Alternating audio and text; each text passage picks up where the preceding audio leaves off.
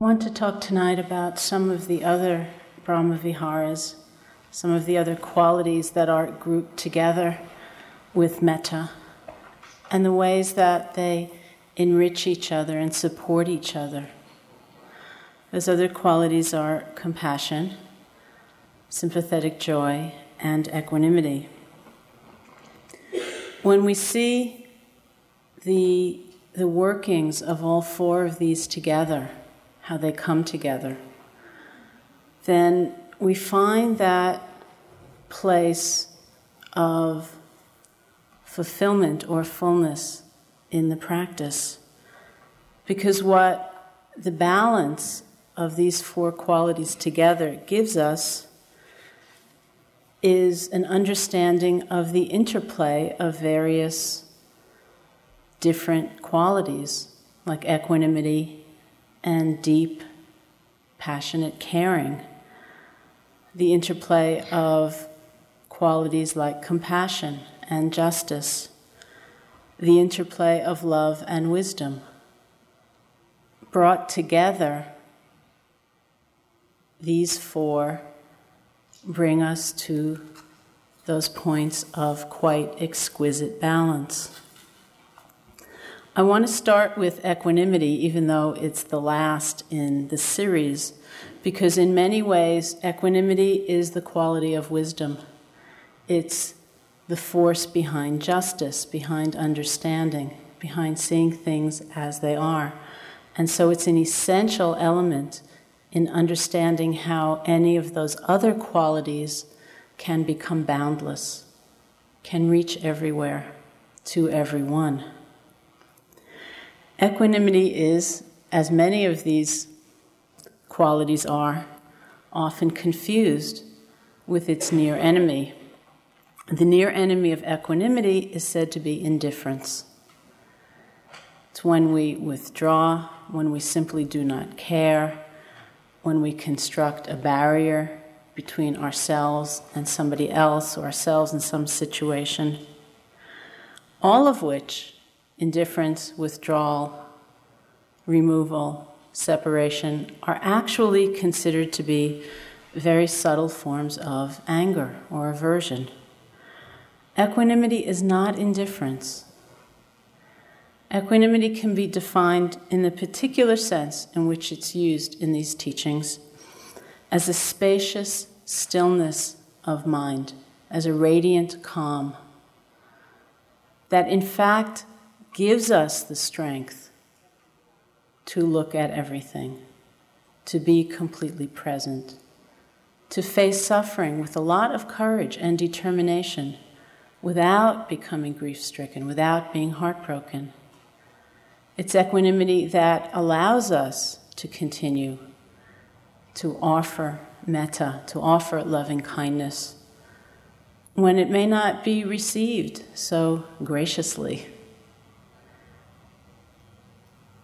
It's equanimity that allows us, even enables us to have some sympathetic joy for anybody at all, and certainly for anybody beyond our dearest, closest friend. Equanimity is spacious stillness of mind. It's another way of understanding the immensity of things, a very big, open view of things. This last summer, for the first time in my life, I went to the opera. I was in Santa Fe, New Mexico, and some friends, hearing that I had never been to the opera, decided that I should go. Now, Santa Fe, those of you who've been there know, is endowed with the tremendous beauty of vast open sky. In many places, it feels as though you are just seeing an infinity of open space when you look at the sky. And it's very beautiful.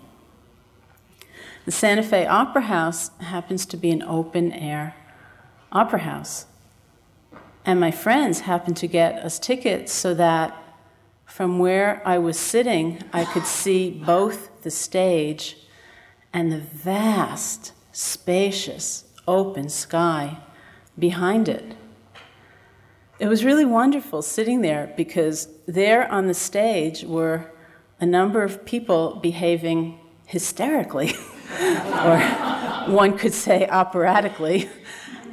And then just behind them was this immensity of open, free, unimpeded, spacious sky.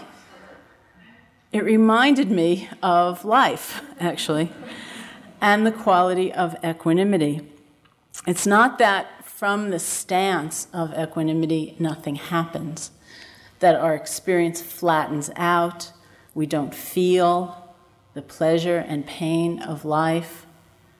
It means that it's held in a certain context of awareness, of freedom, of balance. The Thai monk Ajahn Chah, in a very famous quotation, talked about meditation. He said something like, as you practice meditation, your mind will be quieter and quieter, like a still forest pool. Many wonderful and rare animals will come to drink at the pool, but you will be still. He went on to say, this is the happiness of the Buddha. I really appreciated that image because of all the wonderful and rare animals that continue to come to drink at the pool. Everything happens, just like before. But you will be still. That's the power of equanimity. It's said in the teachings that life is a succession of experiences of pleasure and pain, gain and loss, praise and blame, fame and disrepute. It isn't just somebody's life, it's life. It's the fabric of life, it's the nature of life. To move constantly between these different kinds of experiences. There's pleasure and pain, and gain and loss, praise and blame, fame and disrepute, completely outside of our control. Who is there amongst us who has been able successfully to will away all pain, all loss, all blame, all disrepute? It doesn't seem to work that way, according to our effort to absolutely control this flow of events. Life is as it is, like the seasons that change. We may not like it very much when autumn becomes winter, but somehow we trust it. We don't feel betrayed by that change. We don't feel it's a personal humiliation, like, I should have been able to stop that. But we do feel that personal humiliation around many other things we can no more control, like growing older, like dying, being unhappy, experiencing pain. Yet life is as it is. Equanimity is being able to be with these changing experiences fully, experiencing them fully for what they are, without being deluded, without getting lost in attachment, which is very limiting to the pleasure. Feeling, oh, only now am I alive, only now should I be present, and I must hold on to this forever. Equanimity allows us to experience the pain with openness, with clarity, without being deluded, seeing its possibilities, rather than being lost in resistance and fear. Equanimity opens us to it all, so it's a very great strength. We all know, just from life, this constant succession of changing events. Often we talk about praise and blame because it's such an interesting avenue to observe. We know that we might perform an action or do something, out of the best possible motive that we can engender, we can be aware of. And we might perform that action with very great skill, which is also called for. When we say that it's very important to understand your motivation, it also means that we need to be sensitive to context, to a clear comprehension of the different elements involved in a situation. So, for example, out of a very pure, compassionate, clear motive, you might decide you have something rather disagreeable to say to somebody. You also need to be sensitive. Perhaps it's not so wise to shout it out in the middle of a crowded room. Maybe you need to take them aside, tell them privately, things like that. But having done that, acted from the best motive that you can, with the greatest skillfulness that you can, what ensues after that in terms of praise and blame is completely outside of our control because of the immensity of conditions that are coming together in that moment. What if that person hasn't slept all night? What if they just had terrible news on the phone? What if they just won the lottery? There's so many things happening in that moment that we learn to trust and honor our own motivation, care about our skill, and let go. Example I use sometimes because it's very funny how the very same action can bring forth so much praise and so much blame. Joseph mentioned the other night about the custom of coming into the hall and bowing or paying respects to the Buddha image. Well, I remember when the first teacher here decided to do that. It was a little different. They came in, turned around, bowed to the Buddha, sat down, led the sitting, rang the bell, and by the time they got to the bulletin board, there were notes on there for them. It's not so far away. The first note he pulled off the board said something like, I saw you bowing to the Buddha, and I wanted to tell you how deeply moved I was by that. It allowed me a space of expressing my own devotion and touching those parts of myself, and I'm really grateful that you did that. The second note that he pulled off the board said, I saw you bowing to the Buddha, and I was really horrified. I have to say that, that kind of ritual has no place in this country, and here you are imposing it upon us, and I really resent it. And there it was. Same action, same motivation, same level of skill. A minute and a half later, there's praise and blame. It's completely outside of our control. And naturally, we like praise. We don't like blame very much. The question is really, do we become shattered by the blame? Can we hold it all in some way, understanding that it's completely changing outside of our control? I can remember when there was a review of my book in a magazine, and it was generally an extremely positive review. But there was one line in it that was troubling to me. The line said something like, the exercises in the book enliven the otherwise more lackluster general treatise.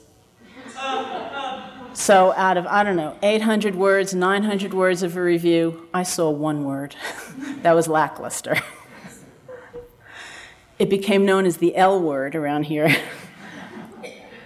And it was interesting because it was hard to say from the sentence if the more lackluster general treatise was the entire body of the Buddha's teaching or the rest of my book, outside of the exercises. And of course, I had a certain preference that it be the entire body of the Buddha's teaching that this person was criticizing rather than my book. And this word burned a hole in my brain for some time, even though the rest of the review was rather positive. And then recently, Bob Dole gave a speech, and a friend called me up and said, well, I guess you and Bob Dole have something in common. So I said, what was that? And he said, well, you understand that people have been saying that his speech was rather lackluster. And I said, oh, well, talk about identification. But within that all, there needs to be some appreciation of things being outside of our control.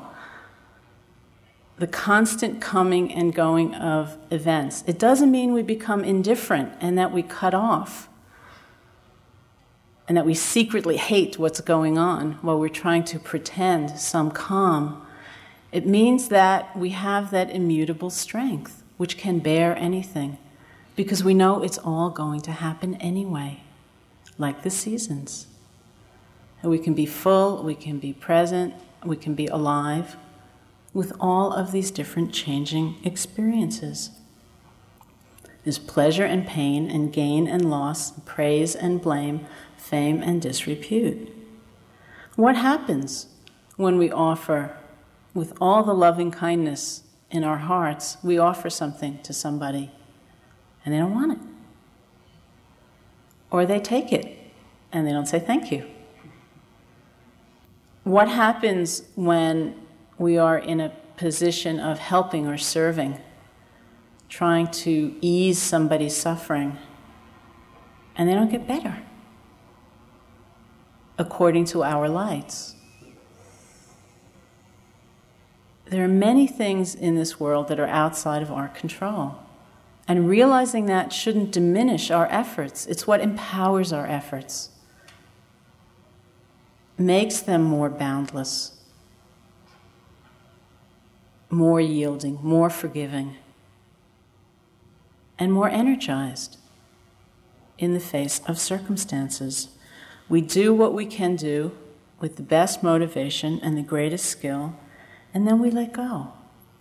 It's about bigness of view, of perception. I remember that very early in my meditation career, I was suffering really a lot in my practice, a tremendous amount in my practice. And I marched up to the front of the room, looked my first meditation teacher in the eye, and I said, "Isn't there an easier way?"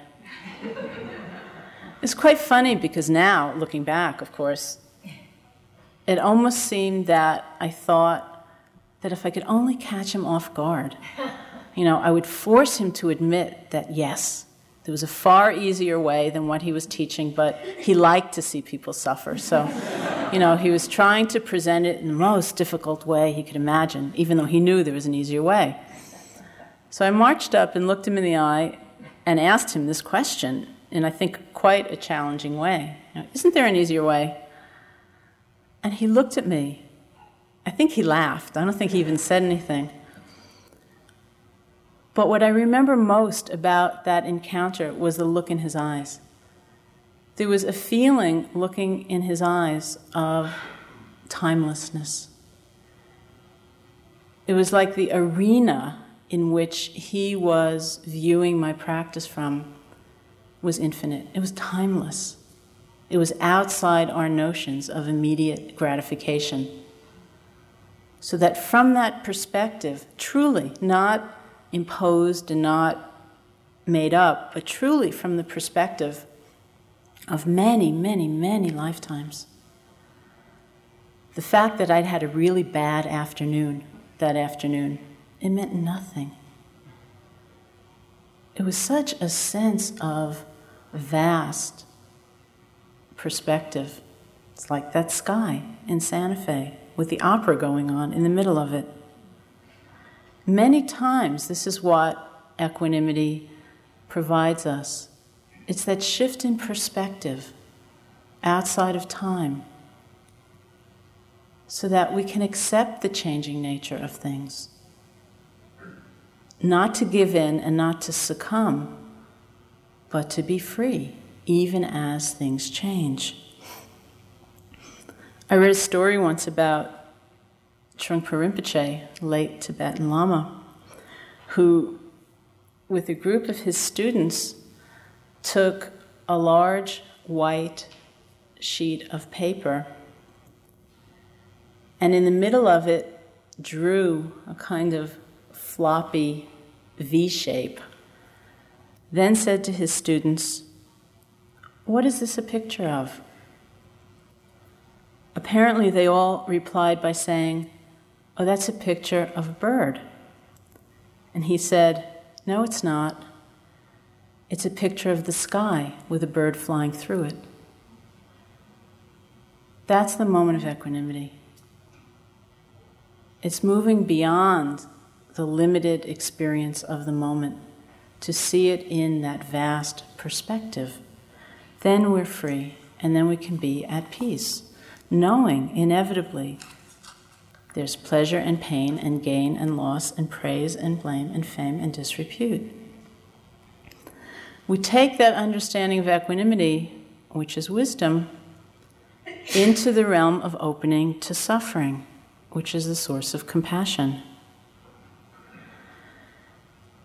It's a strange thing in our culture because suffering is so disguised, it's so distorted, it's so disliked, it's so unacceptable that it actually takes quite a good deal of courage to turn that around, to look at that whole side of our experience and the experience of others, not to try to pretend it's not there, not to repackage it into something more palatable, but to see it actually for what it is. Just before my book came out, when I was in Santa Fe teaching, somebody from there interviewed me in anticipation of my book coming out in order to publish something about it. And she started out by asking me all these different questions. She said, "Do you believe in this?" And I said, "No." And then she said, "Well, do you believe in that?" And I said, "No." "Do you believe in this?" "No." And finally, in some frustration, she said to me, "What do you believe in?" Much to my surprise, I heard the words coming out of my mouth, "I believe in suffering." I don't know who was more shocked, she or I, but it's true. I do believe in suffering, which is the gift of the Dharma. It's not suffering for the sake of suffering, because certainly everybody suffers. Not everybody is ennobled by it. Most people are made very bitter by it, very angry. But everybody suffers.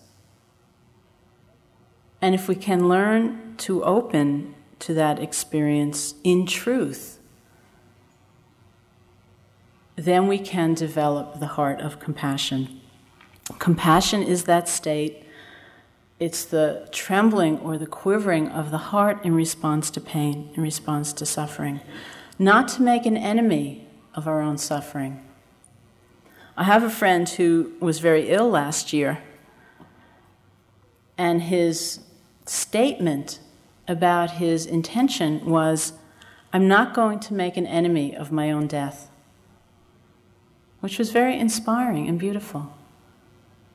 Because we can make an enemy of a great range of our pain, our discomfort, our loss. And so are alienated from the very heart of our own experience. If we can open to the experience just as it is, then we develop a quality of faith in ourselves and in our perception that allows us to cut through the enchantment and the deceptions of the society around us. It's like children, any child in a dysfunctional family situation where there's pain and there's anger and there's discord and there's conflict, all of which is seemingly hidden from the child, at least not talked about, so that the child won't know. But the child always knows. We always know, on some level.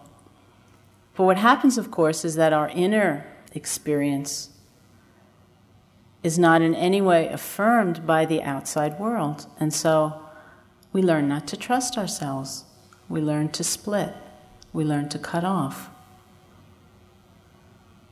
The process of opening to suffering is like becoming whole again. The word in Pali is dukkha.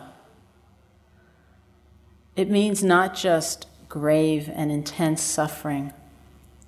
It means dis-ease, it means the restless nature of things, always changing.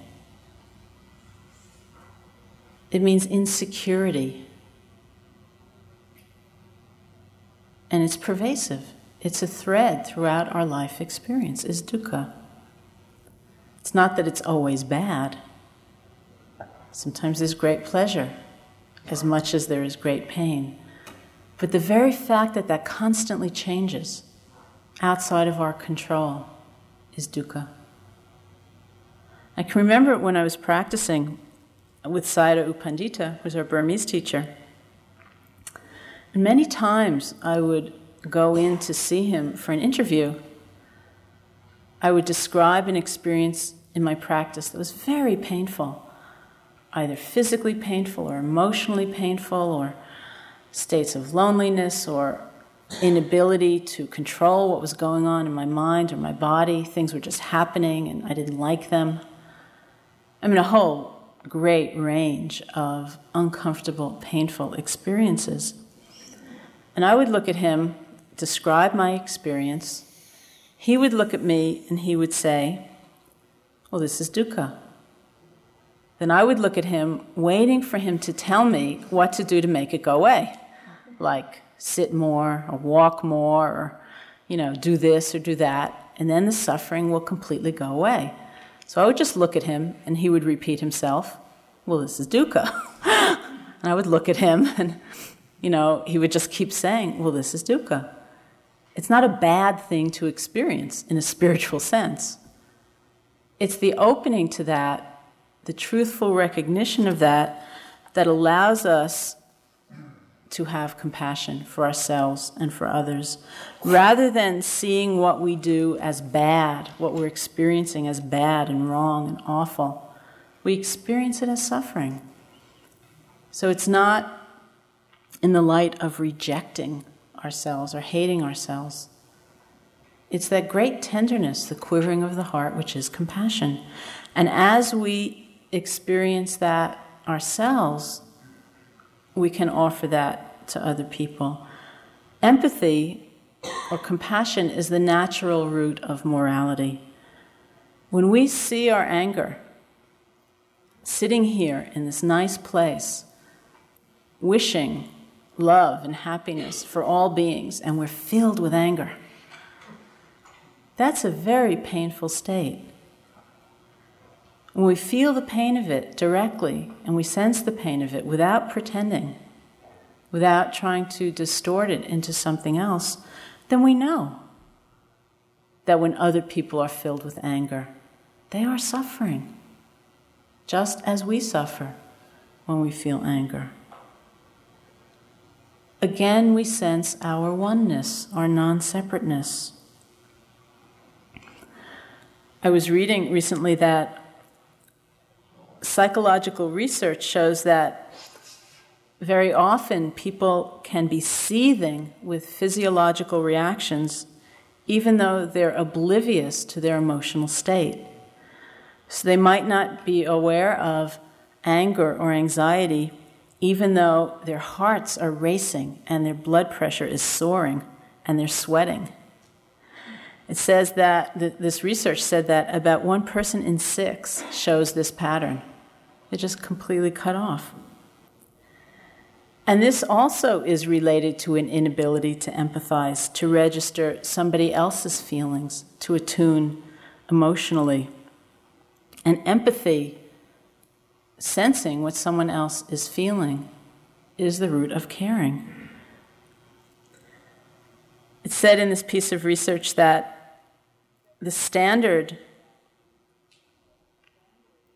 used in communications research is that 90% or more of an emotional message is nonverbal. It comes through in gesture or tone of voice or facial expression or in a telling silence. And if we can't tune in, we miss it. We don't know what's going on. To be able to be open to all of our own experiences, including the painful ones, allows us to open to others, to feel it, to empathize, to care what other people are experiencing. This again is from the Thai teacher Ajahn Chah, who said, "When we have no real home, we are like aimless travelers out on the road, going this way for a while, then that way. Until we return to our real home, we feel ill at ease, whatever we are doing." If you think about the Brahma Viharas, the word means the best home. If we can find a home in our own caring, our own compassion, then we feel at home wherever we are, whatever we're doing. It's a motivational shift to the realm of compassion. Rather than seeing people as adversaries, as opponents, wanting to defeat them, we want to help them because somehow their freedom, their liberation from suffering is connected to our own. It's not so apart and it's not so different. Rather than seeing the world in the light of us and them or self and other, it's like we're all collaborating to bring forth a state of freedom, of liberation. Somehow we're all in this together, like it or not. It's like if somebody came right now, some extraterrestrial, and sealed off this room so that we were given this message through this microphone suddenly saying, "This room is now sealed off till the end of time. You people are here together forever. We're going to slip in some food somehow now and then, but this is it. You're in this together." Hopefully, we would all take care of each other because it's a long, long, long time that we're going to be here together. You know, if somebody's frightened and upset, we try to calm them down because we're all affected by that and we can feel the pain of that. If somebody's hungry, we will feed them. We'll take care of them because we're all here together and it's not going to change. The motivational field, the mind state of compassion, is this togetherness. We feel what others feel. We care about them. We understand that we're all connected. We're interconnected. And so we have to take care of each other. Thich Nhat Hanh said a wonderful thing about compassion. He said, "Compassion is a verb." Compassion isn't just a sentimentalizing, a nice spiritual feeling. It's a verb. It's an action of the heart. What's confusing sometimes is that our compassionate action is not effective in the conventional realm because it doesn't always ease all suffering. It doesn't always take care of everything. But what it expresses, absolutely, is our alliance. It's the fact that whoever is suffering is not alone, is not forgotten, is not overlooked. And so it's very active. I often think of my very favorite Dalai Lama story, which happened here in 1979, when we did something that we have often done in the past and probably continue to do in the future, which is that we invited an extremely eminent wonderful, renowned being, thinking, they'll never come, and then they come. So this is what happened with the Dalai Lama. We never thought that he would come here, and then we got word that he was coming. And bringing him here turned out to be rather complex because of his political situation. He is, in some ways, considered an exiled head of state, as well as, of course, a great spiritual leader. So what we had to do in bringing him here was provide a lot of security, and that is we had to blockade Pleasant Street, and we had state troopers patrolling the roof with guns, and we had, it's always great telling the story here, because you really get a feeling of what it was like. And it was very, very intense, with all of this security, and we had video cameras going, and it was a whole huge, crazy, chaotic scene. Now, in that year, I'd also been in a car accident, and I'd broken a bone in my foot, and I was using crutches, which I was not very dexterous with, and I was feeling pretty morose. I was standing in the back of a crowd of about 100 people outside, feeling, I can't even get close, and I can't use the crutches, and, I feel so bad, and here he is, he's coming, and I can't even do that. And I was standing there in the back, feeling all that, and this whole crazy scene was going on with the state troopers and the whole thing, and his car pulled up, he got out of the car, and he did something that I've seen him do many, many times since, which is that he seems to have a kind of radar for the person in the crowd who's suffering the most, and he goes right there. In this case, it was me. It was like he got out of the car, he made a beeline for me. He came over to me, he took my hand, looked at me, and he said, "What happened?" And it was perfect, because there was nothing he could do to take away my physical pain. There was nothing he could do to make me any better using the crutches. But that terrible feeling of being so apart and so alone in that state, it just completely dissolved. That also is the union of equanimity and compassion. Sometimes we can't make the suffering go away, but we can be present. We can do that. Compassion is a very great strength. We open to the suffering, we relate to it without resentment and with clear determination to try to help, to do what we can do, as much as we can do. When we act in response to difficulty or suffering, it's either very limited in the sense of a habitual reaction, or it's very vast in the sense of compassion. We do what we have to do, what we can do. Many Vipassana teachers have told a story, which actually is a story about me. So in recent years, I've reclaimed it. The story happened when I was living in India, in Bodh Gaya, which is the town that has grown up around the tree under which the Buddha got enlightened. And at one point, a friend and I went from Bodh Gaya to Calcutta. There was something going on the day that we had to leave Calcutta, get on the train and go back to Bodh Gaya. There was a riot or something in the streets, and we couldn't get a taxi. So we got on a form of transportation that I don't know if I would have ordinarily taken, and that is a rickshaw. Rickshaws in many places in India are these carriages pulled by men riding bicycles, but in Calcutta, the men are actually running on foot. So we got into this rickshaw because it was the only form of transportation we could get. And the rickshaw going to the train station went through all of these back alleys and all of these different places.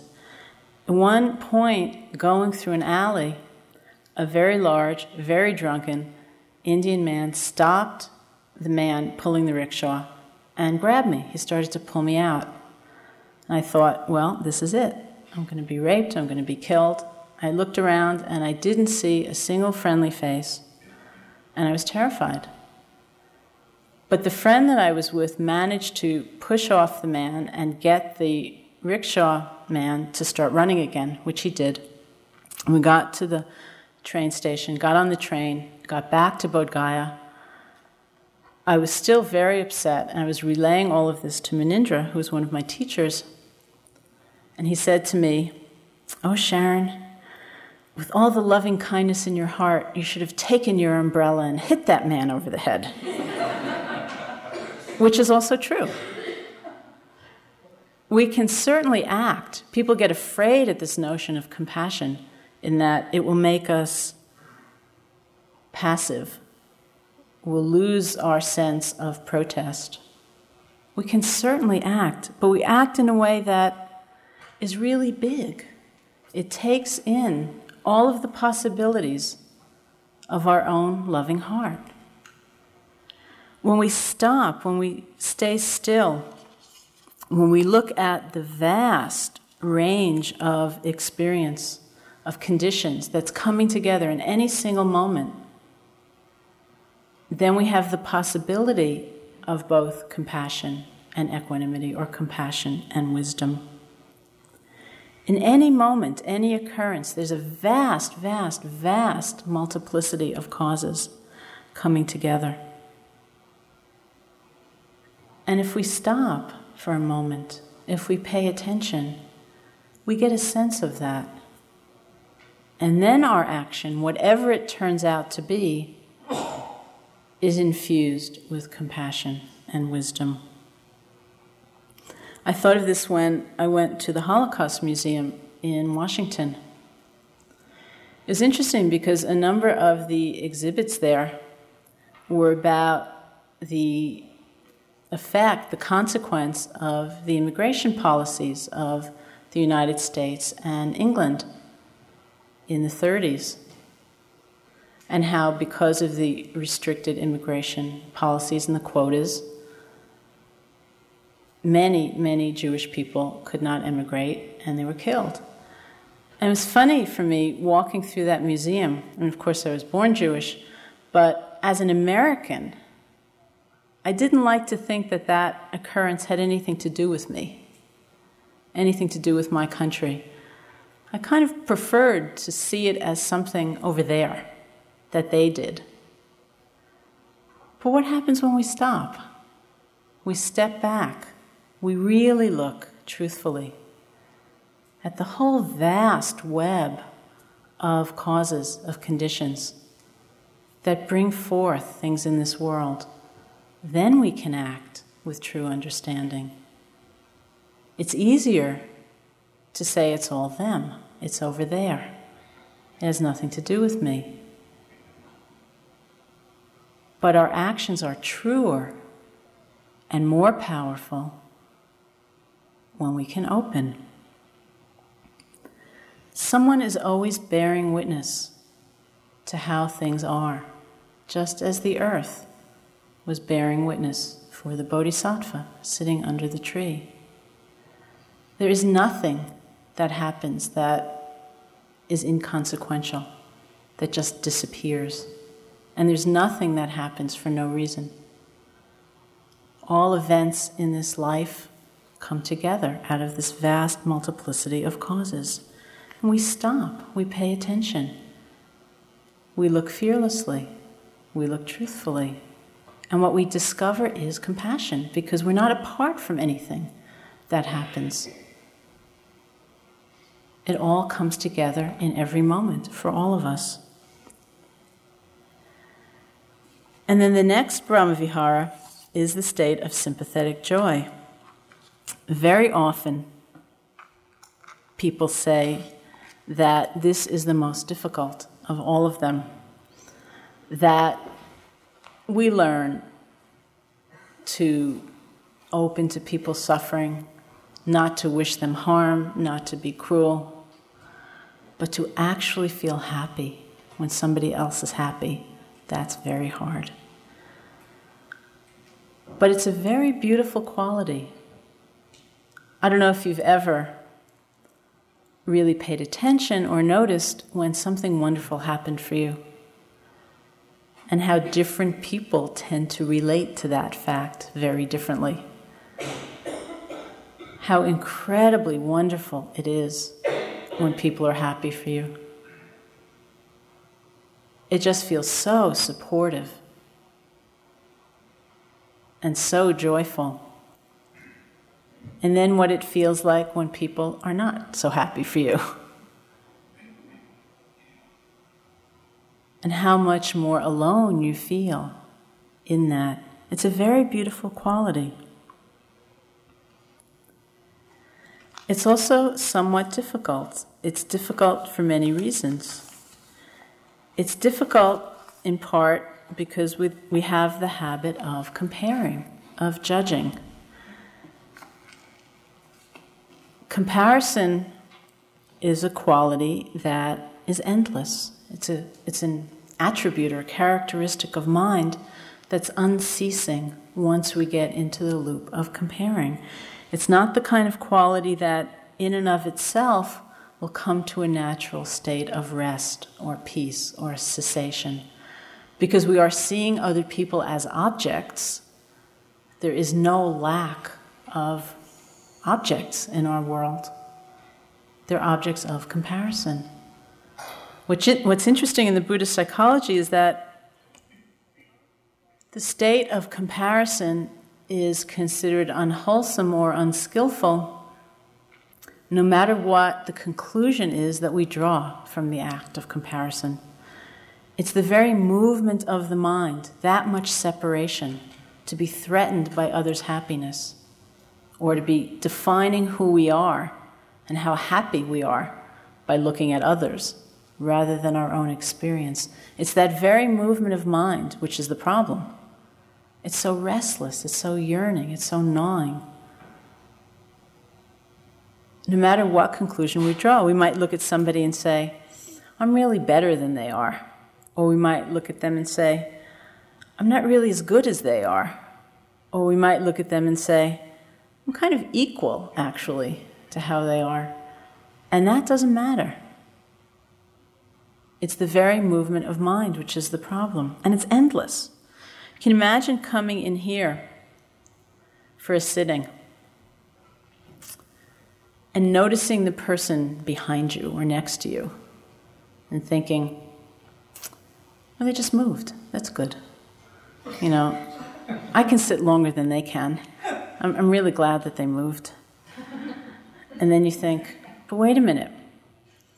They were actually already in here when I came in from the walking. What if they sat that whole last sitting and sat completely unmoving through the walking, and only now they've moved? You know, I'm not nearly as good as they are, and they can sit for 2 and 3 hours without moving. So you kind of figure out your status relative to that person, and then you look to the other side of you, and you think, did they just move? I wondered, was that a movement? And having somehow established your status in reference to everybody in the room, you kind of wait to see if somebody new comes in. Because what does that mean? You have to do it all over again. It's endless. And so we have to revision the nature of our relationship. It's a process of revisioning, to see that someone else's happiness is not a threat to us. Happiness is not a limited commodity in this universe that we have to struggle over. It's again in that realm of timelessness. It's other than getting and acquiring and having. It's different than that.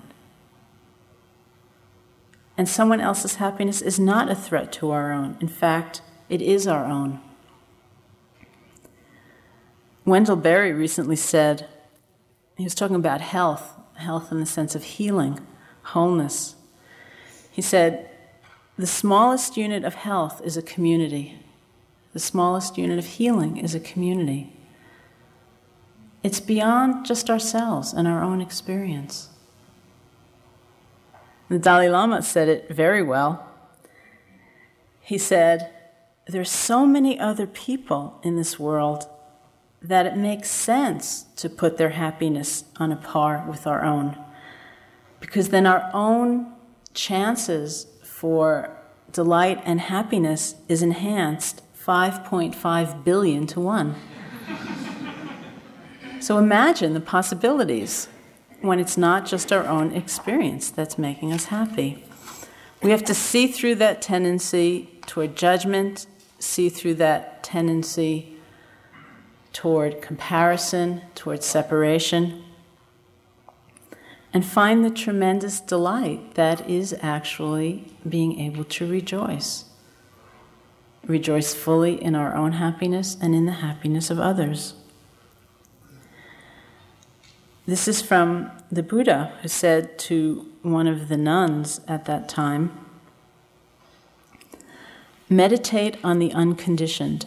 Get rid of the tendency to judge yourself above, below, or equal to others. By penetrating deeply into judgment, you will live at peace." We open to suffering with compassion, and we open to joy with sympathetic joy. And they balance each other out.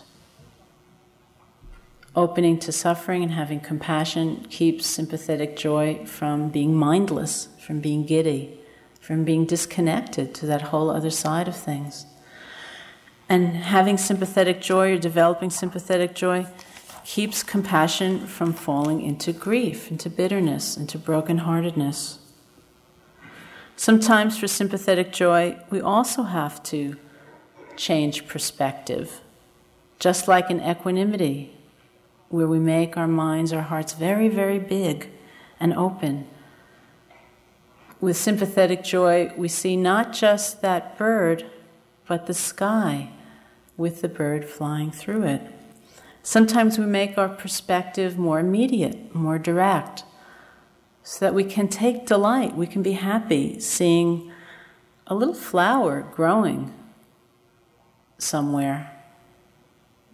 Even though it is true we are in the midst or past the midst of a very grave ecological crisis, still we can see that flower and be happy. We can see a child smiling, we can be happy. All of these qualities will reinforce, support, strengthen each other, and reinforce, support, and strengthen our lives.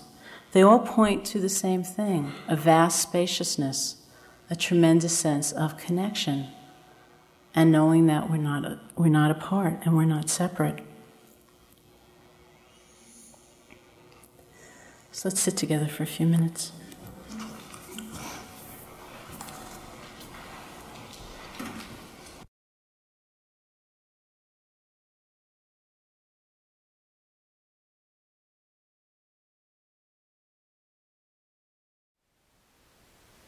Thank you for listening. To learn how you can support the teachers and Dharma Seed, please visit dharmaseed.org/donate.